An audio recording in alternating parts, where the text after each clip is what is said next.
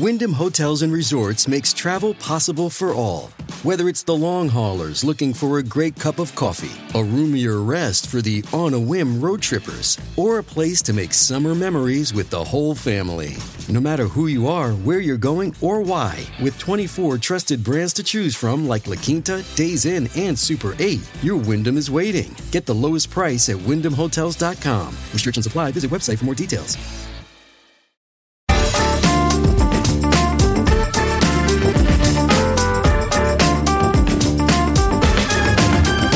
Hello, welcome back to The Bunker for Start Your Week, where we set up what's happening in the next 7 days, or at least what we can reasonably predict will happen in the next 7 days.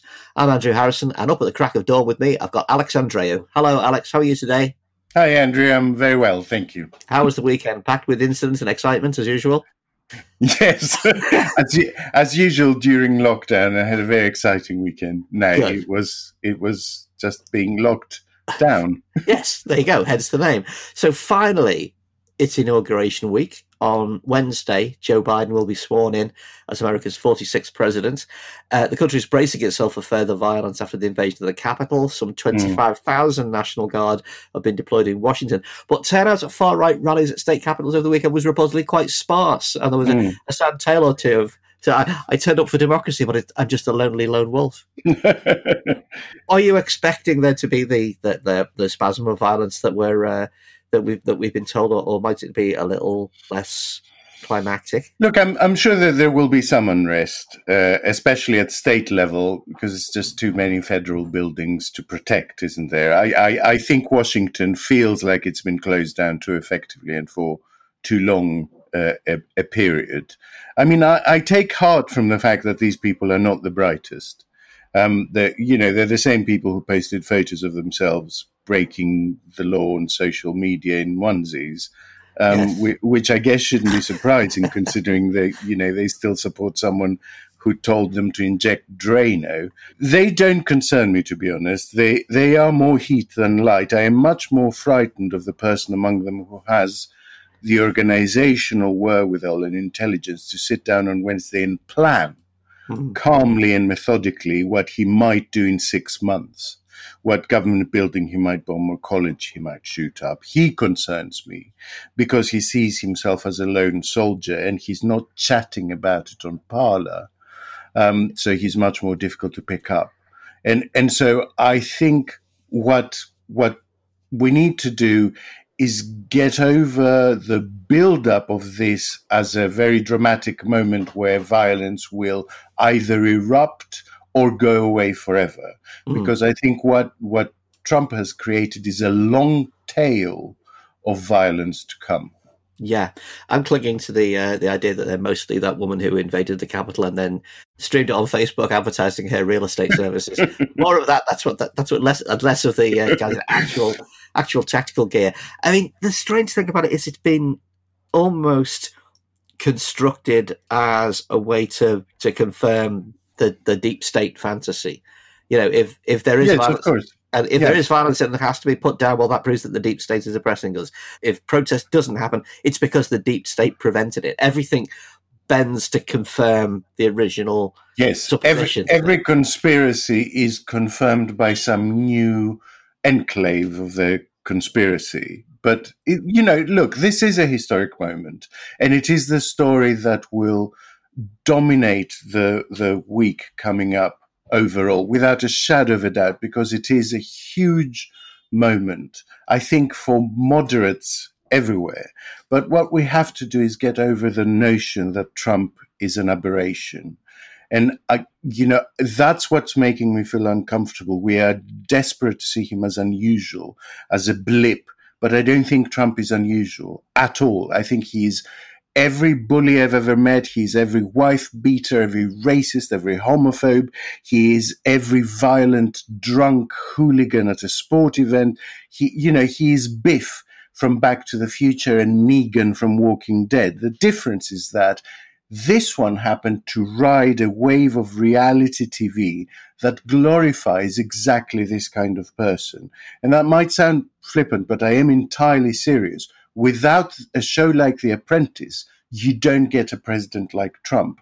And so I think it is time for a little bit of introspection, for a little bit of how did we get here? There is great desperation for catharsis, though, isn't there? People want to be able to say, thank God that's over, even if it isn't over. They need that moment, which ideally, even if not entirely copper-bottomed and authentic, the inauguration will at least provide that, the sense that yes, this episode is over. This season, if you want, is over. But there are seasons to come, I think, and a lot will fall on how quickly Biden gets to grip with things. He's we hear reportedly has a huge raft of executive orders to come straight away as he comes in. Some of them are COVID related, although actually federal powers are limited in those terms. But he can do things like he plans to extend pandemic-related limits on evictions or loan repayments, or he plans to make rules for mask wearing mandatory on federal property and interstate travel. And all those things will help, I think, set the right tone. The biggest executive order among them, I think, is the one that rejoins the Paris Climate Accord on behalf of the United States. I think that's huge. And then there's other, significant ones, but in smaller areas, but of highly symbolic nature, like ordering agencies to reunite children, migrant children, with their families if they've been separated, rescinding the Muslim travel ban, things like that. I think all of that can create a feeling that we are back to sanity, which will be hugely important to American people as they deal with this pandemic. It is actually like a season ender, isn't it? It's like a season ender of Doctor Who, where they press the big red reset button and everything winds back. Do you think that message that America is back to sanity will be easily received around the world? I mean, other things, including rejoining the Iran nuclear deal and overturning the Muslim travel ban. Do you think the world will accept that? Yes, because I think the world is desperate for that and has been desperate for that for some time. So, if the world can fantasize about Trump becoming more statesmanlike with, every day that went by of his four years term, I think the world is right to fantasize that a new president will make a big difference. I picked up on one story that I want to mention to do with this in a related but ancillary way. And this is apparently that a burgeoning market for pardons. Well, yes, now exists it's incredible in the States. So it's sort of the access peddling and clientism that has characterized the Trump administration meeting his immoral approach to clemency. And so lobbyists, some of them former prosecutors, are charging people tens of thousands of dollars in order to plead their case to Trump. And according to the New York Times, this includes socialites convicted of fraud or tax evasion, the son of a former senator, and the founder of dark web drug marketplace Silk Road. Yeah, and I love it. I love that as a story, because I think that is Trump's associates reverting to business mode. So when the cash cow is dead, you sell it for dog food. And that's what they seem to be doing.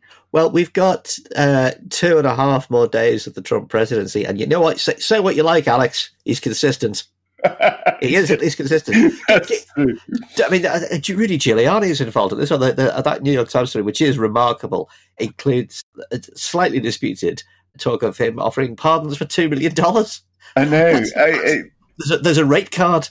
Well, like I said, when the career is over, you monetize it. Absolutely. So he's like a beloved celebrity that is now looking for endorsements from anyone, including sort of dodgy second mortgage companies. It's the convention circuit where you sell autographs for $100. Yes. There are more serious questions on what might happen in the remaining, 4 72 hours, slightly less than 72 hours of the Trump presidency. There's a question of whether he will or will attempt to pardon himself, which is a massive legal grey area. Nobody knows whether he can do it, but the fact that things are not legally permissible has never stopped him doing anything in the past. There are two counterweighing forces in that, aren't there? Because it feels to me like Trump would like nothing like more than a big public show trial over the next 3 years in the sort of American Capitol. My sense is that he's not going to do that because that will be a move that will make him look afraid and make him look like he wants to be out of the limelight. And I think he doesn't. He wants to be in the limelight. So while he is a coward, I think the part of himself that wants to swagger and say, come and have a go, will be too strong. Yeah, and there's nothing going to be happening with impeachment until after, or the impeachment trial rather, because he has been impeached, and that can't be undone. The impeachment trial won't take place until after Biden is inaugurated. Yes, and of course, the impeachment trial, listeners must understand, won't find him guilty of criminal offences. It may find him guilty of the things that are being alleged and bar him from ever holding public office again, although that is a distinct legal point, whether you can do that after a term has finished. But he would then need to be charged separately by Washington prosecutors with criminal charges, if that makes sense, in order for that to happen. So the Senate can't find him guilty of a criminal offense and send him to prison. That can't happen. It would have to go to a proper court. And I think that extra step, I doubt whether it will take place. I think they will get him for fraud in New York and Florida, and they might get him for interfering with an election in Georgia, but I think it will happen at state level. I just can't see this ending without some episode of massive sulk. Apparently he wants military bands and a crowd and a send-off. There's got to be some massive sulk. As Comey said over the weekend, let him stand on the front lawn of Mar-a-Lago and shout at passing cars in his bathrobe. But it's going to be that. We don't need to be there to hear it. No, it's going to be that little kid from the famous photograph, the one where he's just howling at the little kid on the White House lawn. Yeah. It's going to be that forever, isn't it? Yeah. Although, let's move on with a reason to be cheerful. Fox News has lost 20% of its ratings since Election Day, and CNN is now the most watched cable news source in the United States. And it's not just because all the right-wing viewers are moving to Newsmax and OAN. Apparently, the biggest influencer is news fatigue. Yes, I feel like suffering from myself. There will be some churn, won't there?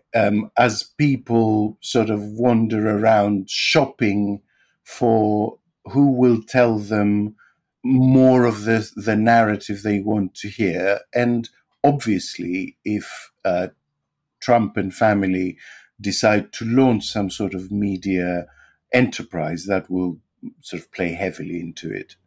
Trump Shopping Network. Yes. Ring now for your pardon. For your My Pillow.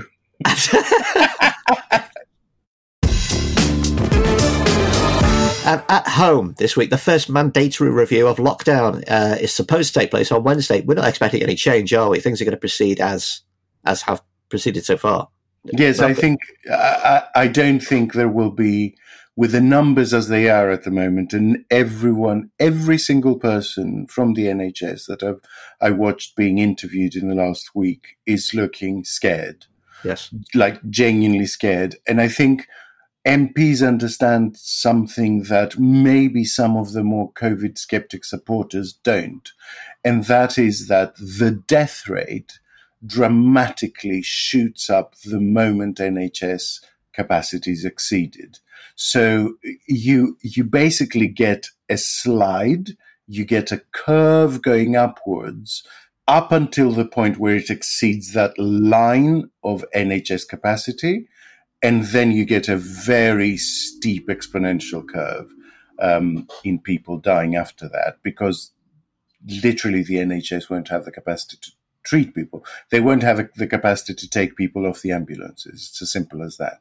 So if we're expecting things to intensify this weekend, so Stuart Stevens looks genuinely, as you say, genuinely concerned at the weekend. Obviously, lockdown is a secondary consideration compared to actual deaths.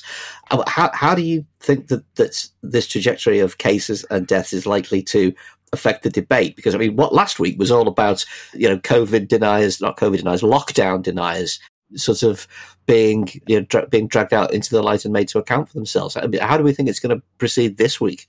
That depends on how the numbers are behaving at the front end of this, as it were. So the number of infections. If the number of infections is seen to be coming down, then inevitably the number of admissions and deaths follows weeks after that. So I don't think the government will react to things getting worse in the NHS, provided that the numbers going into the system are beginning to come down. If they don't begin to come down, I think we might see an escalation of measures. I think we might see even tougher measures. I think we might see the banning of going out even for exercise. I think we might see the closing of essential businesses or the reduction to a skeleton staff. I think we might see the cancellation of click and collect services. There are still bits and bobs that the government can do to bear down on this even more strongly. It's an interesting week in the Commons. There's an Opposition Day debate today. There are two motions. There's one relating to universal credit, how that is being used during the pandemic, and the fact that the extra support is running out at the end of March, which is fast approaching. There's also an Opposition Day debate on access to remote education, which is obviously a very, very hot topic at the moment. Then on Tuesday, the trade bill comes back to the Commons after it's been knocked about in the Lords a little bit, and that will be a very interesting debate because we've seen over the weekend quite a lot of stories breaking about how Rishi Sunak has been given the sort of portfolio to make this country Singapore-on-Thames, as if that would be a good thing. So I think we may get quite a lot of those arguments being rehearsed during the trade bill debate. And then there's a very interesting thing coming up on Wednesday, which is there will be a discussion on the Building Safety Fund. So it's 2.5 years since Grenfell, which was June 2017. And there are still thousands of buildings up and down the country, high rises, which are clad in that same flammable cladding. And, the government has failed completely in creating a scheme that means all of that gets replaced straight away. I cannot imagine what it must be to sleep in a flat on a high floor in a property like that with your kids, knowing that a spark anywhere on the floors beneath might create another Grenfell. I don't understand. I mean, it's a drop in the ocean financially, considering the shitstorm going on at the moment, and would actually create a lot of jobs. So I just do not understand why the government do not put their hand in their pocket and say, here's a fucking billion, fix it all. Because Jenric's busy with statues, that's why. Yeah. Get real, Alex, defending statues. Just to rewind on a couple of those things you mentioned there, the universal credit increase, the £20 increase that came in at the start of lockdown, the government is trying to withdraw that. And simultaneously, the attempts to wind back or remove or diverge from EU employment rights since Brexit, the end of the plan, according to the FT, the plan is to end the 48-hour working week, change the rules around rest breaks at work, and not include overtime pay when calculating some holiday pay entitlements. How does any of this connect with levelling up?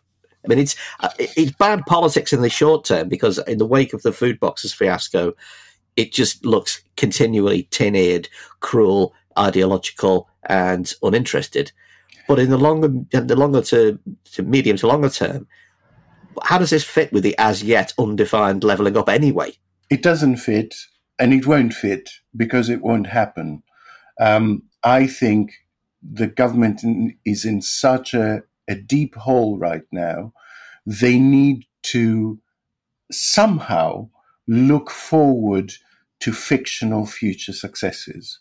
They can't afford to have people looking at what is happening to the economy right now, what is happening in the pandemic right now, what is happening to borders right now, what is happening to Northern Ireland, to fishermen, to, any industry you care to look at. They can't afford people to start looking at the microeconomies of marketplaces, which I know from personal experience are a nightmare at the moment. So they need to create a point in the future where good things are coming. But they won't do it because actually the deal they've signed means that if they reduce workers' rights in any significant way, instantly the EU can slap them with tariffs after, a period of mediation. So they won't do that, but they will talk about doing it. They will tout this great bonfire of red tape, even as red tape increases on every business in the country because of Brexit. This is pure and simple gaslighting.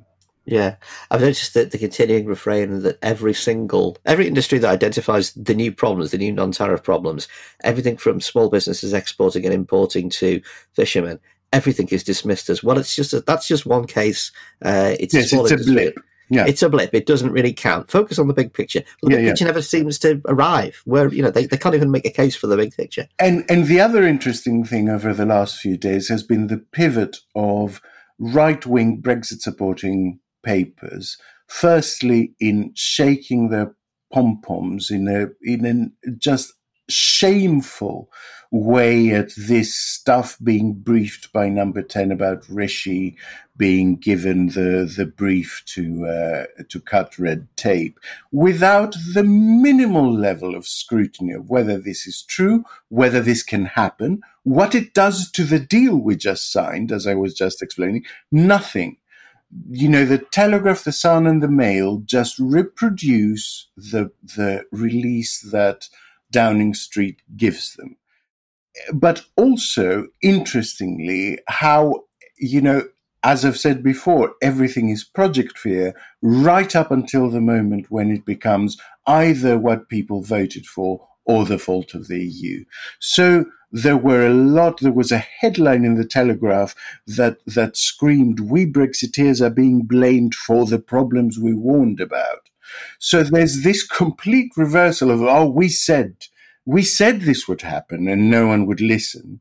And that it's somehow to do with this government cocking it up, as if this government has nothing to do with Brexiters, even though it consists of the leaders of the movement. There was a Sun piece today, which was just astonishing, by Tony Parsons, I think. I don't believe you, Alex. Tony Parsons' pieces are always brilliant. Seriously, it talks about the sandwich that got confiscated at the Dutch border. And literally by the third paragraph, so after it's described the incident, the first argument about it is how, and I quote, "in the winter of 1945, when the Dutch people were starving under Nazi occupation, RAF Lancasters bravely flew low to drop food parcels."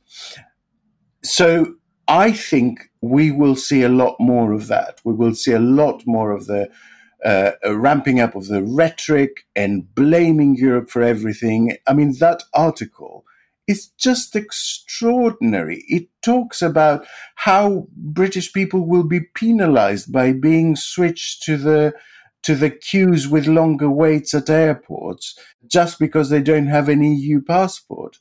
And it completely circumvenes the fact that, the ham sandwich being confiscated, the longer queues at airports are the result of the deal the government this newspaper supports just signed. They simply expect the Europeans not to apply the deal we just agreed. That's Alex Andreou reading Tony Parsons so you don't have to. Alex, thanks for joining us to start your week. We'll be back tomorrow with an Inauguration Week edition of the panel show. And of course, there are more dailies every Wednesday, Thursday and Friday. We hope you enjoyed yesterday's surprise bonus edition with John Curtis telling Naomi about a possible post-pandemic political consensus. If you missed it, have a listen now. And why not subscribe on your favourite app so you don't miss any of these episodes? We've got some big names coming up this week, so you might want to treat yourself. Alex, thanks for getting up early and joining me. Thank you, Andrew. See you soon. Listeners, thanks for listening. We'll see you tomorrow in the bunker.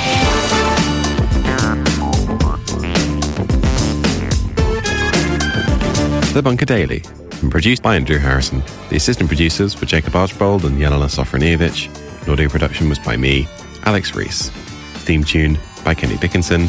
The Bunker Daily is a Podmasters production.